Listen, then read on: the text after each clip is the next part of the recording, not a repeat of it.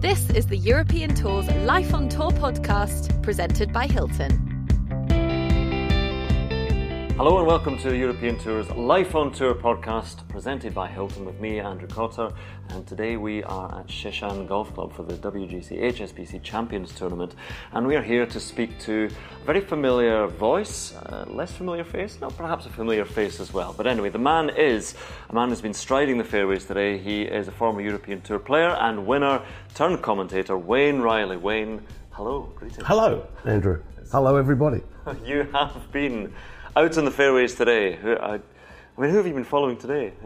Oh, well, they sent me out I had Adam Scott. I've been with players today that we had Matt Fitzpatrick. He's leading right now. We're filming this halfway through the championship. He's 11 under par. Gee whiz, that guy can putt, that Fitzpatrick. He putts for fun. I mean, that is a scary putting stroke he's got. Yeah, but so for those who don't know, I mean, I'm sure everyone listening to this will know your role, but you are the main on-course commentator for Sky Sports television. So just explain again your role out there in the corner, how it is different to the role in the box. Well, they don't let me in the box. Would you let me in the box? I'd be like a caged lion. But they let me out there on the golf course and, sight, sound, smells, basically. Giving the yardages, what the player's feeling, how the lie is with the golf ball, how fast the greens are. Everything people want to know that they can't see. Sure, you can see it on television, but I can get closer to it. I can be inside the ropes. I can get there and tell everyone how gnarly the lie is, how difficult the shot is. So basically bringing everything that you can't see on your screens. Right, we're going to go in depth in your commentary career later on, but we're going to take you back, all the way back to Sydney. You grew up in Sydney, didn't you? Yeah, I did. So when did you first play golf? I lived next door to a golf course. So when I was 7 years of age, I played football, actually. There's Australian rules football? No, that's not my go at all, the old Australian rules. Really? No, not my Too go. rough? Well, not really. No, they grease the ball up with Vaseline and no one can grab it. Oh, really? No, it's not my go at all. So it was more soccer, football. And then I started to play golf. And 7 years of age, I used to play probably once a week, 9 holes with my pals, and we all went to football. And 11 years old, they weren't that good at football, and I actually was quite a good football player, but they left. And my mates, I wanted to be with my mates, so we went to golf. What position? Centre forward. It was my ball. It was my ball. No one else was having that ball besides me, and I'd just stand there and wait for someone to kick it to me, and in she'd go. I think this is a common theme among golfers. When I've spoken to golfers and they played football, I think Poulter liked playing centre forward, as you can imagine. So yeah, there we are. There must be something in the ego of it. It's our ball. It's our ball, and that's why golf's so good. So you became pretty good pretty early. Was it again because people, when they take up golf as well, they might drift away from it if they find it frustrating or find it difficult, but did you find it fairly easy and therefore enjoyable pretty quickly? No, far from it. My pals were better than I was because they had a little bit of a head start on me, but I just practiced and persevered. I'm quite a determined, sort of a character. And it snowballs. You just practice and practice and practice, and you beat them, and it snowballs into beating bigger players. A lot of people come into golf as well because golf's in their family. So was it shown to you by your parents? Or no, Dad. No, my dad had a handyman business. Didn't know anything about golf. My mother never played golf whatsoever. So no, it was just me living next door to a golf course and having the opportunity to play whenever I wanted to. And what was golf like in Australia at the time? I don't know what it's like now in terms of, because in certain countries it is still a fairly exclusive sport or difficult to get into for some people. What was it like in where you were growing up? It was good. It was always on television. I remember that. But the thing that really inspired me was, even back in the day, was watching the Open. The Open for me, watching the Jewel in the Sun, especially in '77, that Jack Newton, 75, Tom Watson at Carnoustie, playing against Jack Newton, and Jack Newton losing in a playoff to Tom Watson, his first Open Championship. Me watching those events, the Open, I went, wow, look at this, and this is just incredible. Then I'd watch our Australian Open and New South Wales Open, Australian events, and I got inspired by watching golf on television. But there have always been good Australians. You mentioned Jack Newton in the 70s, and Graham Marsh would be another around about that time, and David Graham, of course, and Peter Thompson before that. But there was always someone to, I suppose, from an Australian point of view, inspire you. Yes, but you look at that, what you just said, a name there, a US Open and US PGA champion in David Graham. David Graham is a lot of people at home, probably the younger generation wouldn't know who he was, but a fantastic golfer. He's always quite proper, a sort of collar. He used to walk. Yeah, the walk. You know, it was like he had a carrot up his backside. It was like off he'd go when he was walking up the fairways like this. But just a proper player, a world match play champion, a great man and still alive and kicking on well, but a two-time major champion, a great inspiration. So through dedication and diligence and hard work, you became good. So, because you turned pro at 15, is that right? Yes. Well, I turned pro at 15. I was actually in the pro shop working at 14 and a half because my parents said, listen, Wayne, you're not that good at this. You want to be a pro, but you're not going out to play against Seve Ballesteros now. But we want you to do your apprenticeship so you've got something to fall back on. If you don't make it as a hitter of the golf ball, you can go sell Mars bars and sell B51s in the pro shop and clean people's clubs. You can make a living, and it was the right thing to do. But I was out when I was 18. It was almost like a jail sentence. B51 XD. God, they went a long way. The old tenfold aces, you know the ones. Yeah, exactly. So I like that kind of parenting. By the way, it's not the kind of parent that says you can do anything. The world is your oyster. Saying you're not that good at this. Yeah, far from it. Yeah. So you're pro, but you're not. Are you thinking about possibly having a career as a player, or was that still? No, yes. I was going through the motions for 3 years in the pro shop. I knew I had a very good boss. His name was Ian Brander. Still is. He's still alive, and he taught me how to play and a work ethic like you can't believe, Andrew. Like I had to be there at 8 o'clock to open the shop, but I had to be there at 6 o'clock in the morning to practice. So I was getting up at 5 o'clock every day, catching the train to work, and having to practice, and then after work I'd have to stay there until dark and practice. If you want to be a player, son, you need to work hard at it. And I got taught a work ethic like you can't believe, and it worked. I had to work so hard on all aspects of my game. Even when it rained, I had to go out there in my wet weather stuff and practice in the wet weather stuff. So the whole thing I was ready for. It's funny, people you have short memories and they look at players nowadays and go, oh, look at the work they put in. And they look at the tour as it was back then, or professional golf back then, and think, they were wonderful people enjoying life and just turning up and playing golf. But there were grafters. Everyone who's talented was still a bit of a grafter as well. You've got to work hard at anything you do. You know, in broadcasting, you've got to work hard at that as well. It's the same as in sport. And if you want to be a good sports person, you've got to sort of graft. So what was the progression for you then? You know, you were, as you say, selling sweets in the pro shop, but working away your game. So how quickly did you start to make progress? From 15, when I was 16, I was scratch. So I started at 4 handicap at 15, and then a scratch at 16. So then 17 years of age, I was playing in Monday assistant pro matches. So when I was 17, I played 11 of them and won 7. And then they give you a national invite. I was one of 4 to get a national invite, which means you can play in fully pro events and be invited to play as an assistant pro.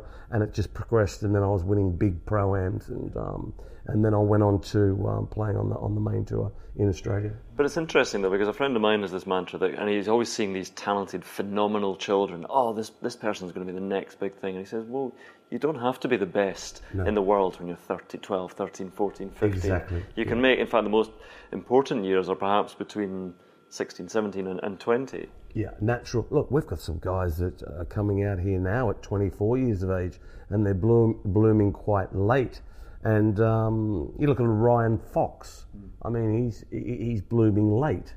You know, even though he's not winning anything, but he's blooming late. He's making a lot of money and making inroads into the game. Yeah, you don't have to be kids. You don't have to be great when you're 14. You don't have to be great when you're 18.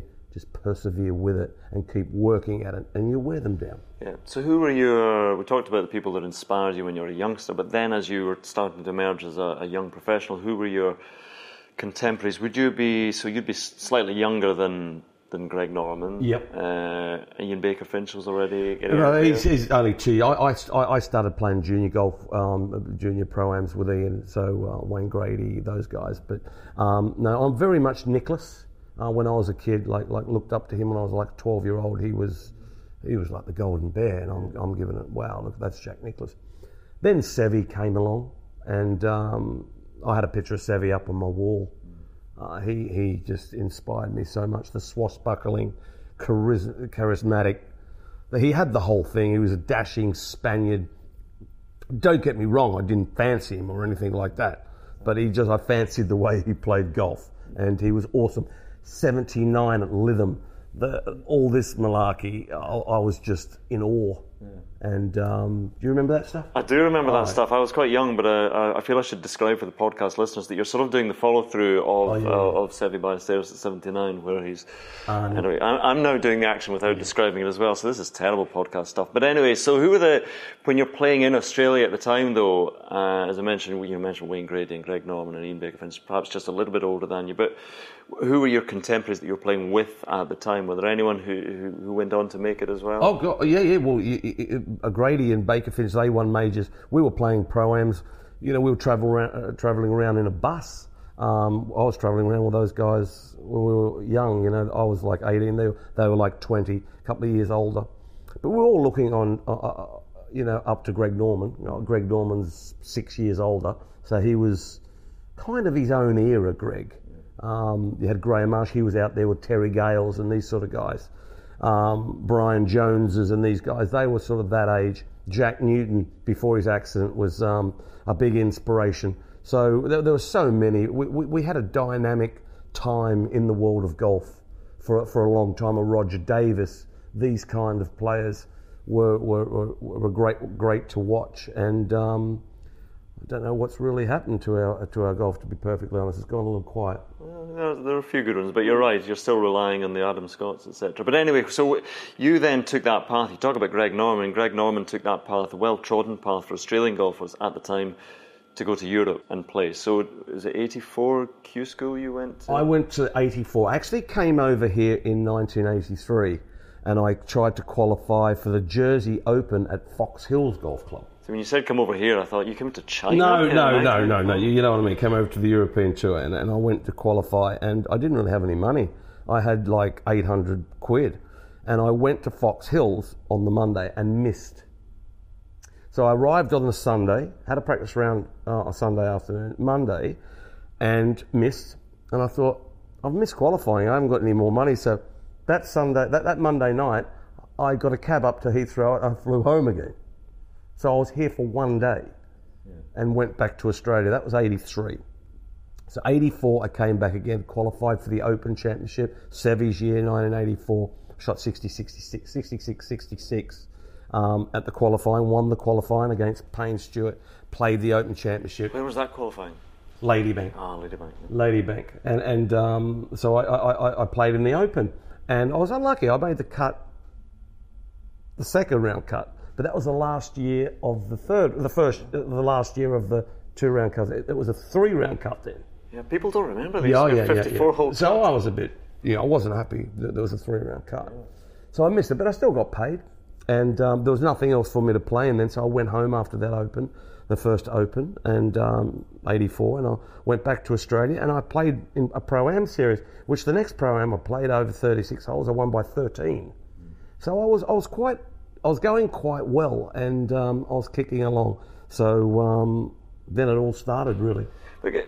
So can you explain a little bit about what the European Tour was like in the 80s, and the lifestyle as well, as you're sort of trying to make your way in the game as well? Because people always talk through sort of rose-tinted spectacles and nostalgia, but there was great fun. So I'm sure it was difficult, but there were pretty good times out there as well. Yeah, two good times. We had good times, yes. It was, it was different. It was different. We weren't playing for a lot of money. In 1985, I got it in 84, my card. 1985, I remember about my 4th tournament. I ran 3rd at the Car Care International at Leeds at Moortown. And I ran 3rd and I won 3,000 quid. I mean, I'm like, 3,000, even then it wasn't a lot of money.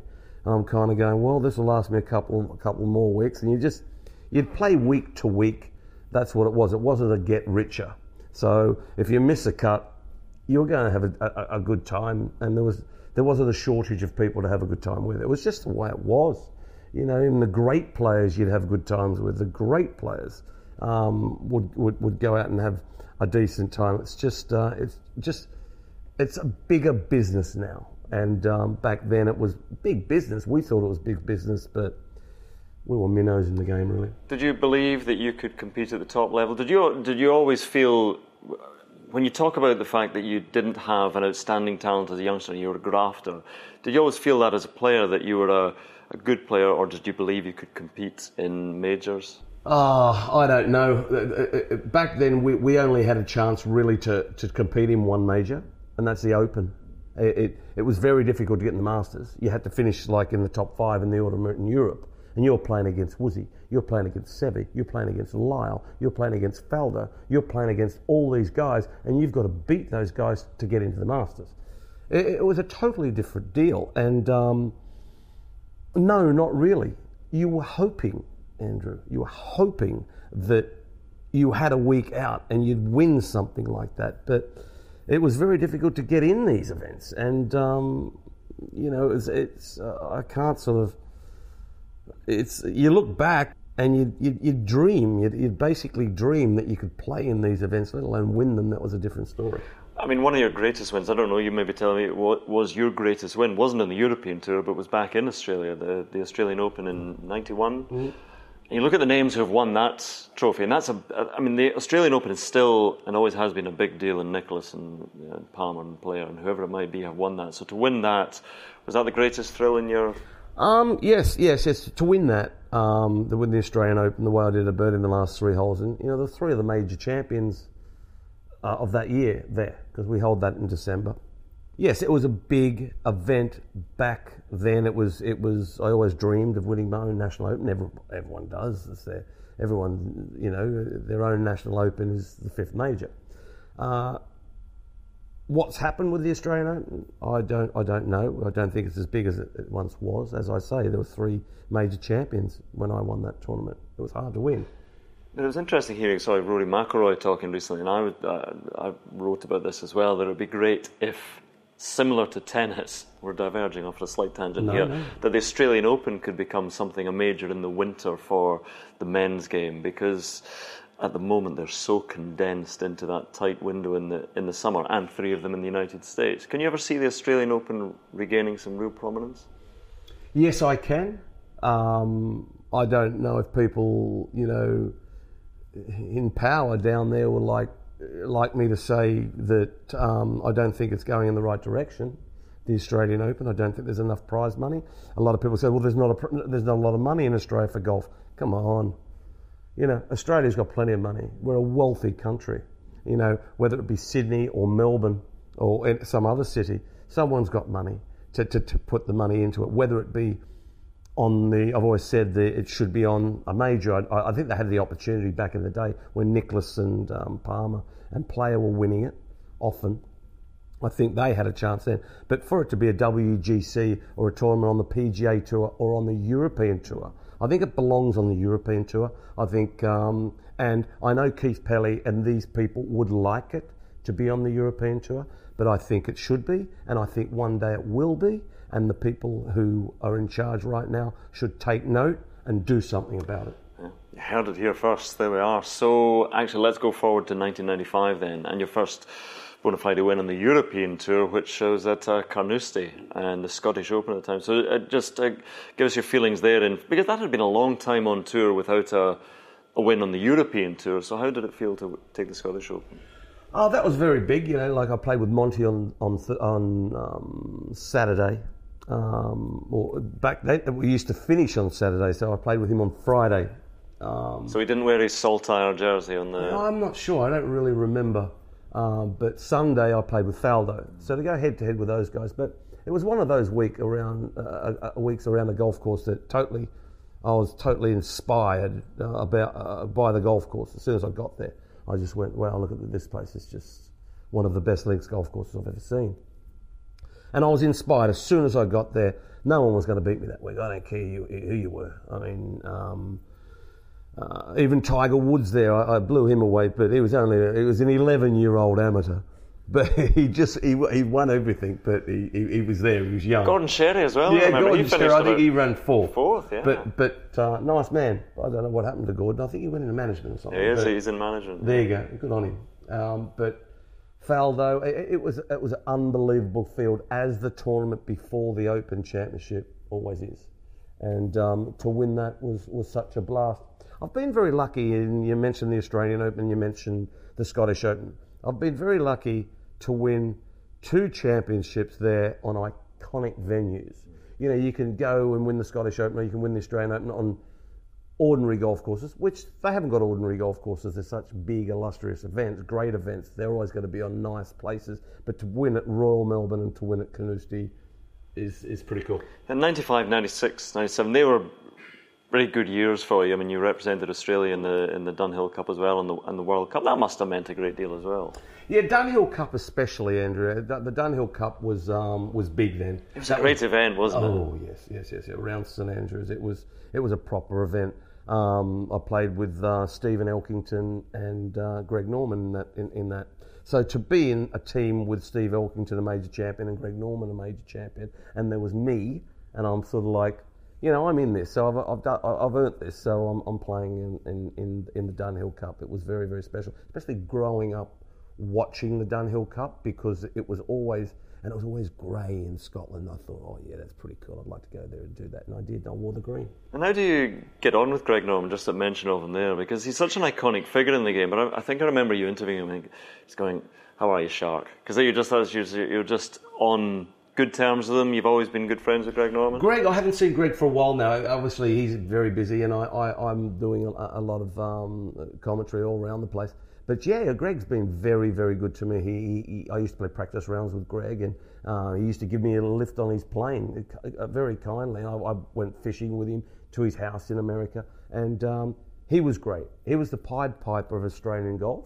And I was lucky enough to call him a friend, and still am. And this is perhaps nostalgia as well, though, as you look back at, you're talking about 7, you look at Greg Norman, because you knew when you watched Greg Norman it was going to be an adventurous ride, and he looked great, and he might play brilliant golf, and then he might just disappear off into the ether, but it was always exciting to watch him.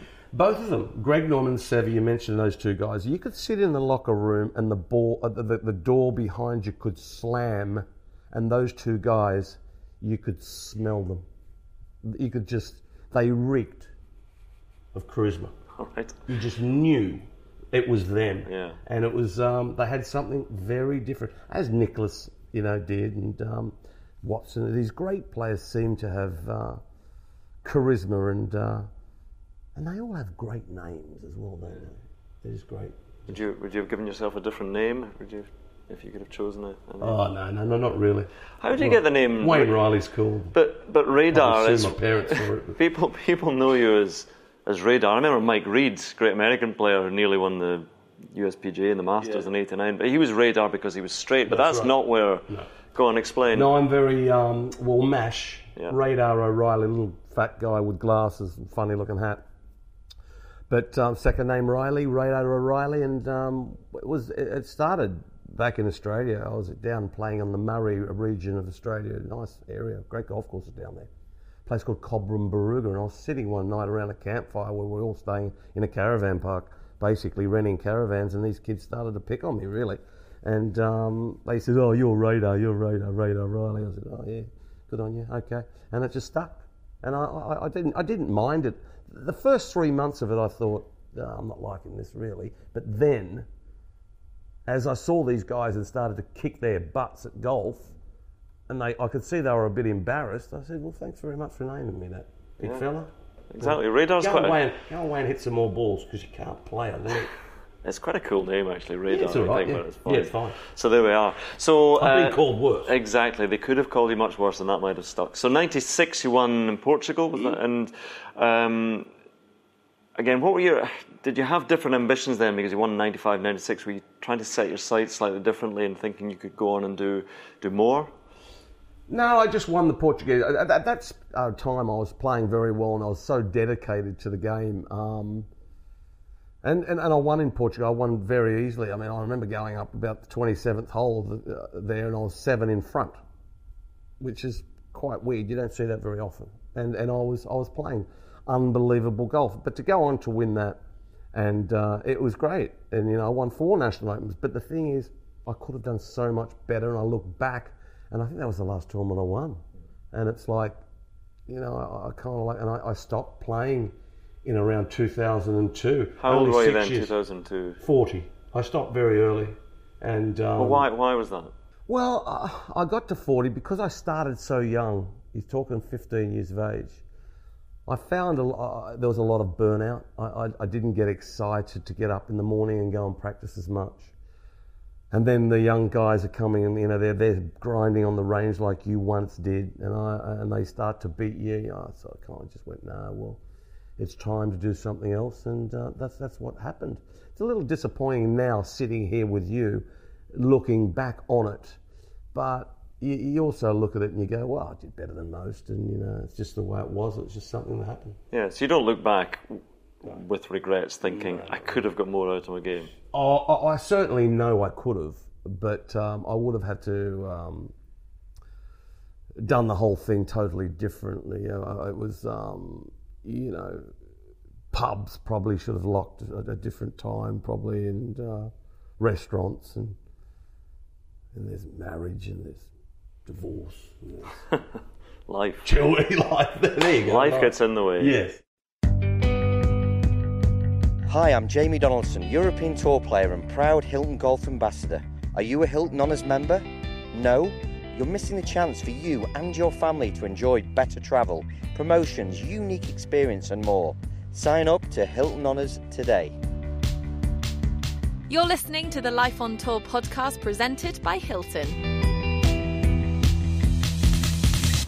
So how was the transition then from, did you have any idea what you thought you might want to do when you stopped playing? How was the transition into the media?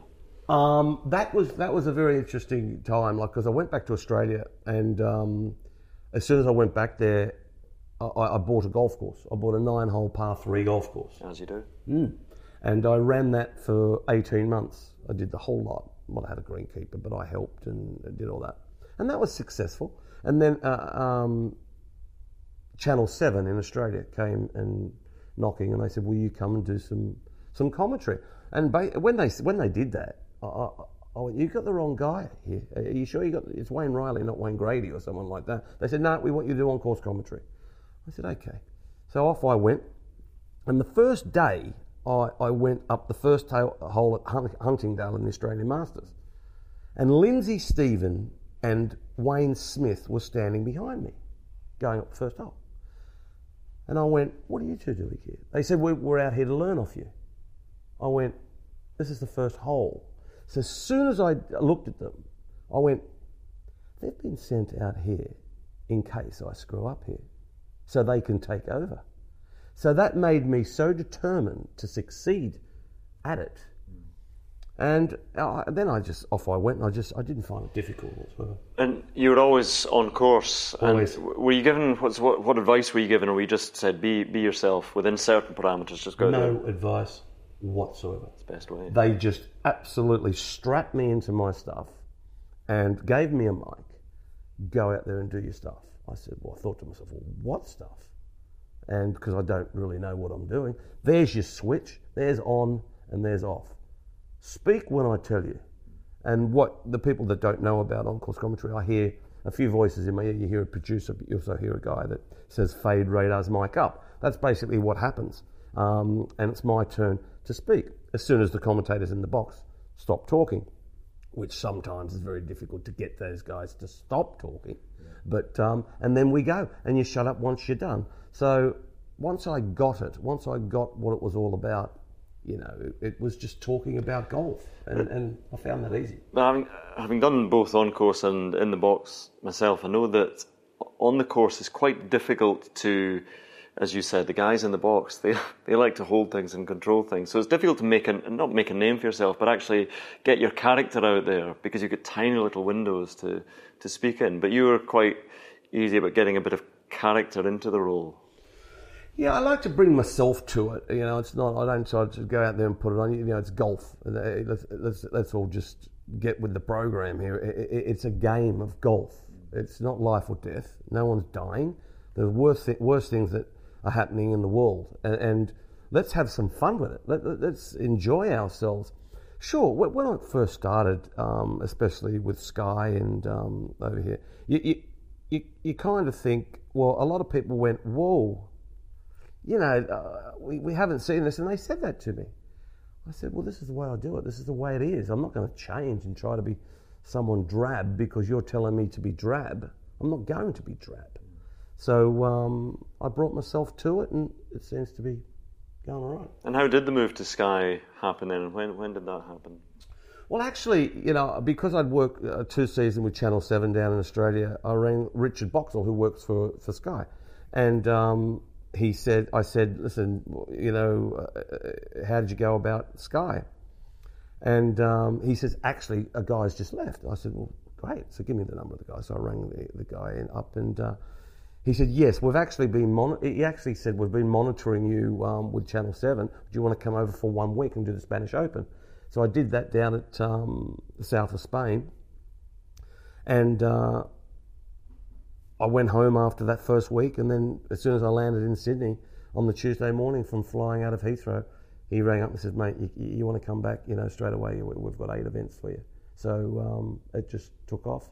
Even that year I did the Ryder Cup for radio, and so straight away I got a spring in my step, a boost, an injection of confidence that I could do it, and people were starting to take notice of it, especially the hierarchy. What do you think your role is to do? What do you think, if you're trying to do one thing out there on the course, what are you trying to do? I'm trying to bring what the punters at home, the people at home can't see. I'm trying to explain what people are trying to do.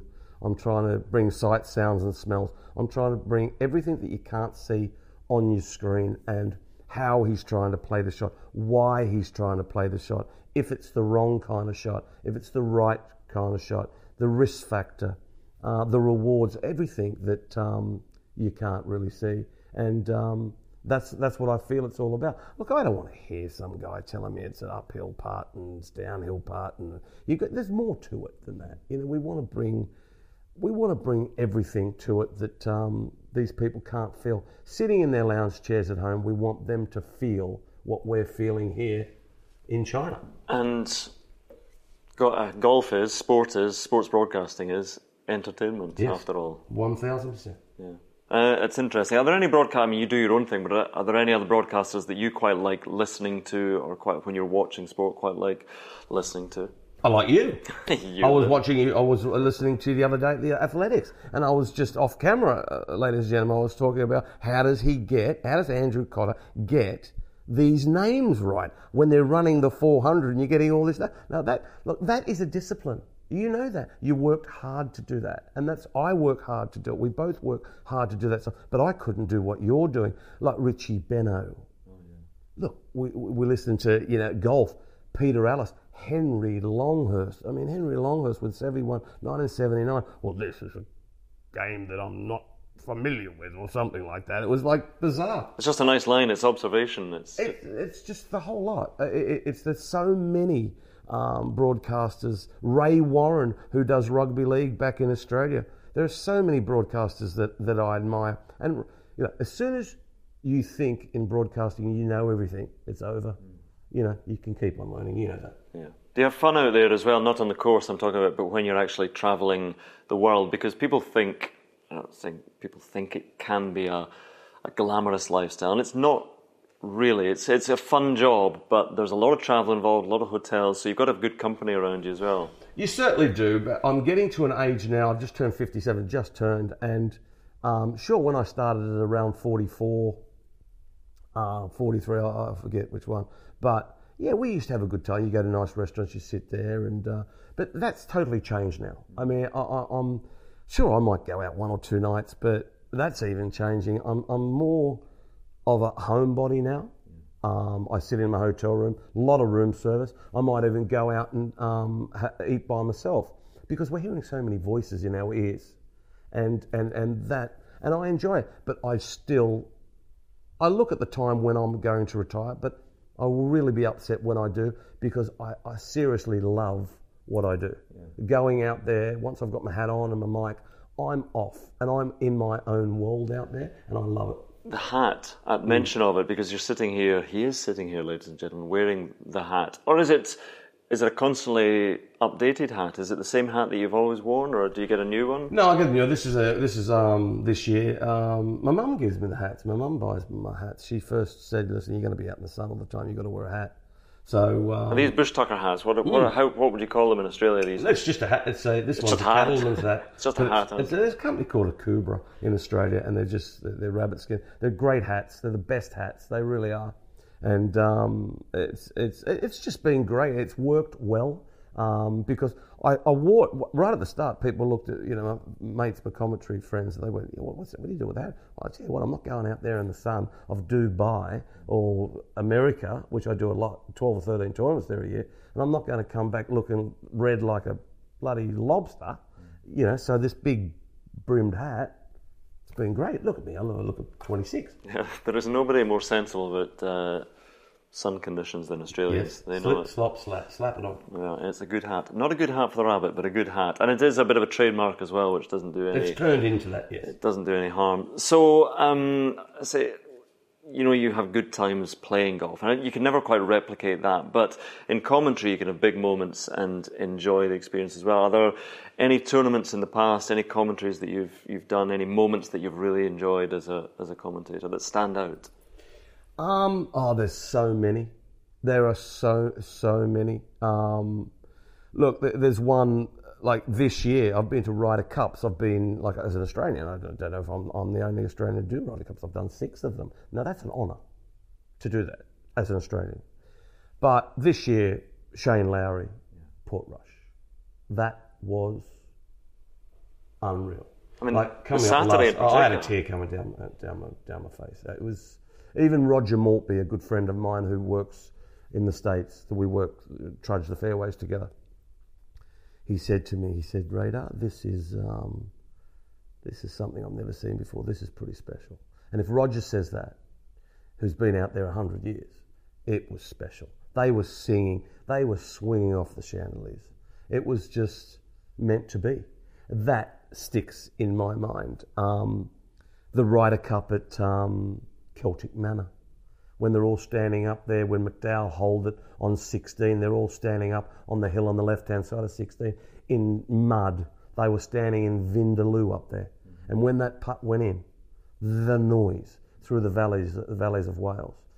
Yeah, there's just so many. You know what it's like. It's just, there have been so many moments where you've just gone, wow, that is just, I am very lucky to be in the position I'm in to witness these things. It is a very privileged position, isn't it? You never forget that. As sort of all the spectators are craning their necks to see that you are there, front and centre, standing next to Tiger Woods. There are a lot of people who want to do our jobs, and we are the chosen ones to do it. There's got to be a bit of luck there. Sure, we can do it. Yeah. There's got to be a bit of luck there. Large elements of luck for all of us. But anyway, so I mentioned Tiger Woods. So when you're with the players and they're in their zone, and you have to accept that you're no longer a player, you're there to do a very different job, but you can have a word or two with them sometimes in the lighter moments? Yes, but I've never been any different for the 14 years I've been doing it. I wait for them. I don't go near them. I've seen commentators go and stand up in the seat and start talking to them. I cringe. Yeah. I say, listen, idiot, get off the tee, go away. They don't want to talk to you. They're only being polite, trying to talk to you. Don't go near them. They will come to you and talk to you when they feel as though they want to whinge and whine or ask you about something. And what the cut line might be. Just talk about whatever. And they just want to get away. And I get a lot of them coming to me. And sure, I'll have a chat with them then, but look, I'm not going to go into their office. You don't go into the mayor's office and start chatting to the mayor, do you? No, I wait for them to come to me, and rightly so. So who are the players you admire most of the current crop? Yeah, playing around just now. How's Tiger going? Yeah. This guy is Does that stagger you? As it staggers everyone else? Just what you're doing I was the first, 3 years ago, asked it so many things and so many times, is Tiger coming back? I'd go, well, I can't see it. I can't see this guy's had 4 back surgeries, 6 knees and whatever it is. He's had his troubles. We've all had our troubles, but and then he comes back and you look like, whoa. And then he started to hit it right and he was losing height when he came back. The whole swing was wrong. And then it started to get better. And then I was walking the 18th fairway. I walked the whole win at East Lake. And I remember at the 16th green, he came up and he was sweating, he was hot. He says, it's quite hot, isn't it? I said, yeah, it's quite hot. And he looked a little nervous, but he got it done. And why wouldn't you be nervous? And then the scenes down the 18th, Tiger Woods. He's one that's just, he's a standout, Tiger Woods now. But you look at all these young players, it's they're for Rory McIlroy. He's just unreal as well. Do you have a player that you would, as you're going round, secretly be rooting for a little bit? Well, I mean, we've all got our favourites, players that are nice players, or are you just looking at it so objectively that they're just names and shots? And look, I'm happy for everyone who wins, but I'll honestly say, I don't care who wins. You might sit back, ladies and gentlemen, boys and girls, and go, no, that's not true. You think an Australian, you want him to win. No. Whoever wins deserves to win. And you've watched him all day on Sunday, if I'm with the group that wins.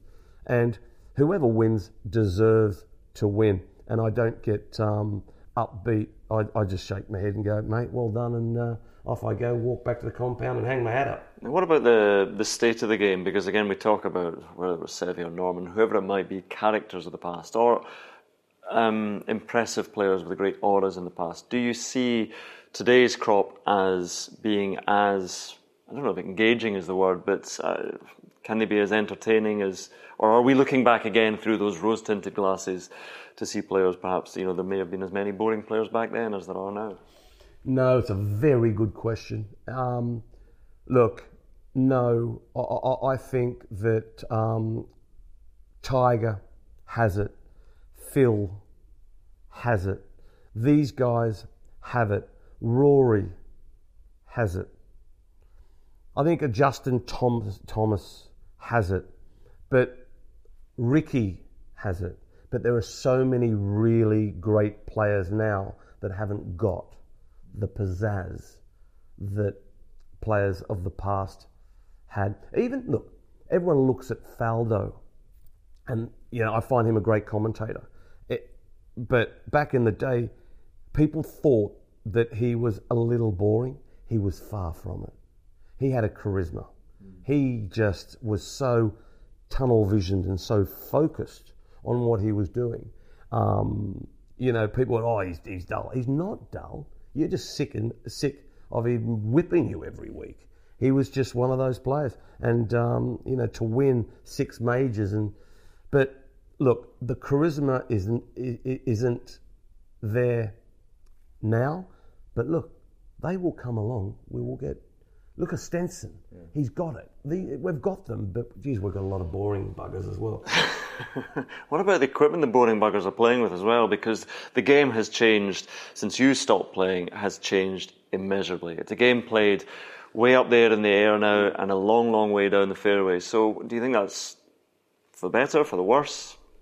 It makes golf courses obsolete, some of them, but yeah, I like it all. I think it's all great. I like the golf ball flying off and, these drivers with the trampoline effect. And look, it's great to watch. They're shooting 20 under par. And so you quite like the boomers game rather than a bit of craft, a bit of shaping the ball? I like it, but I'll tell you, we're at a golf course here this week that's long, and they're saying it's a driver's golf course. But what they've done, they've pinched the fairways in. That's what we have to do in the game now, especially in the States.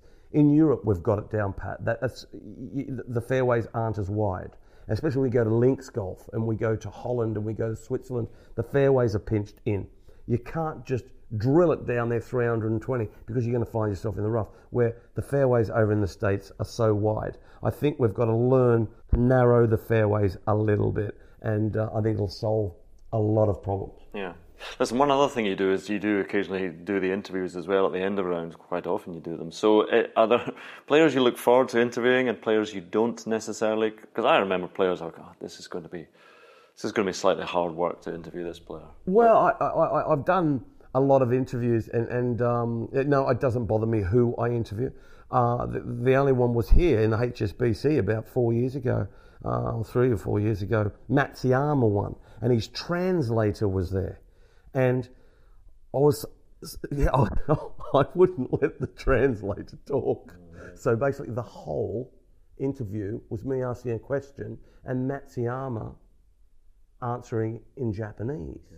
So it didn't go down too well. So some people understood the questions entirely. Some people understood the answers entirely. Our presenter back in the UK, David Livingston, bless him, one of the greatest presenters of all time, he just finished the whole show with, well, we didn't know the radar could speak Japanese.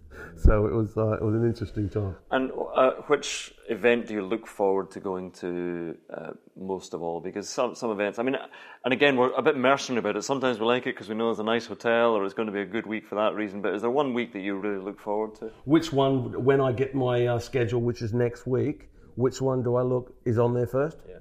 The Irish. Really? Yep. Okay. No matter where it is in Ireland, it's... I couldn't care less. We could do it around Dublin Airport. I couldn't care less. Okay. They're all mad, and I fit right in. Yeah. Yeah, exactly. You're considered actually one of the dull ones. I think it's the greatest event, and the people, the glimmer in their eyes that when they see the superstars of the game in their Rolex Event Championship, the Irish Open, the Dubai Duty Free Irish Open, you've got to love them. They just love it. Do you feel you're back among your own folk in Ireland? I don't know, but I just feel when I go to somewhere. Look, I love all events. I get asked that question all the time. But where do you love going to? And I just look straight away, and I just go, yeah, well, there it is. It's Ireland. Yeah. So what are your ambitions now for the next 5 or 10 years or something? Just to try and keep on doing the job and enjoying the job, or anything in particular that you have set as a goal going forward? Not really. Keep on doing. Just keep on getting better at what I do. I mean, who knows who's going to have golf and Sky. It's been great, but you've got to also understand that there's going to be younger guys and people who, aspire to take your job. You've got to keep those people at bay. You've got to sort of give them a kick in the ribs and say, okay, come and get it. What do you got? But, that's going to happen one day. You're not going to be, here forever, but, a few more years would be nice, man. It's a ruthless business. Right, so you have, 4 children? The golfers? Yeah. No golfers. Joe, my son there, he's 18. He's in the that music. No. Oh, it's like. I have no idea what it was. I was like acid jazz. Well, there you go. But I play golf with him. But he's a solid 19 handicapper, and I'm happy with that. Yeah. No, he's I take him back sweaters and all that sort of stuff. Dad, I'm not going to wear that. I'm not going to wear that. Well, he's not golf wear stuff, Dad. A nice bit of knitwear to his next house music No, session. not into it. No. It hasn't got a hoodie on it, man. He's not wearing it. Now, I notice I'm travelling around the world a lot, but you have a fear of flying. Is that a real fear or just... Yeah, it was back in the day when I was playing. Horrendous. It was diabolical, flying around the world. But now I'm 57, whatever happens to me happens. Exactly. There becomes a grim acceptance that actually, do you know what? I've had a good innings. If we go down here, Exactly. Down here, Yeah. Anyway, so, right, I'm going to do the Hilton Quick 9 questions with you here. So we've got very quick questions. I've got to do quick answer. This is just very quick answer. First thing in your head. So we've got 9 questions. This is the Hilton Quick 9, which we've been doing with all our interviewees. Some have been quicker than others. They're all asking the same. You ask them all the same questions. We've tweaked one of the questions here just specifically for you, but some have been quick. There has been heavy editing involved for some players who either misunderstood the meaning of Quick 9 or just couldn't answer at all. But anyway, so here we go. The first question. First thing in your suitcase. Undies. Second question. Favourite club in the bag. Driver. Third. Where was your last holiday? Marbella. Question 4. Favourite hole in golf? Postage stamp. Oh, lovely. In my own town. Question 5. Favourite course? Royal Melbourne. Nice. Question 6. One place on your bucket list that you haven't been? Croatia. Okay. Question 7. Best shot you've ever hit? Driver off the deck. 14, Paris National. Flushed it straight into the breeze. 8 feet. Binned it for eagle. Back to 7 over. Question 8. Golfer or commentator? What would you rather be? Oh, the money they're playing for now? Come on. Yeah, exactly. Get rid of the commentary. Uncle Radal's getting the chief back out. Back off the deck. And question 9. Finally, who would make up your dream 4-ball? It's going to be anybody dead or alive. Dream 4-ball. One person. No, you've got 3 people to join you in a 4-ball. Seve, Jack Nicholson, and Elle Macpherson. This is tremendous. I think people thought you were going to say Jack Nicklaus, but no, you've gone the right way to Jack Nicholson and Elle Macpherson and Seve. That is a good 4-ball.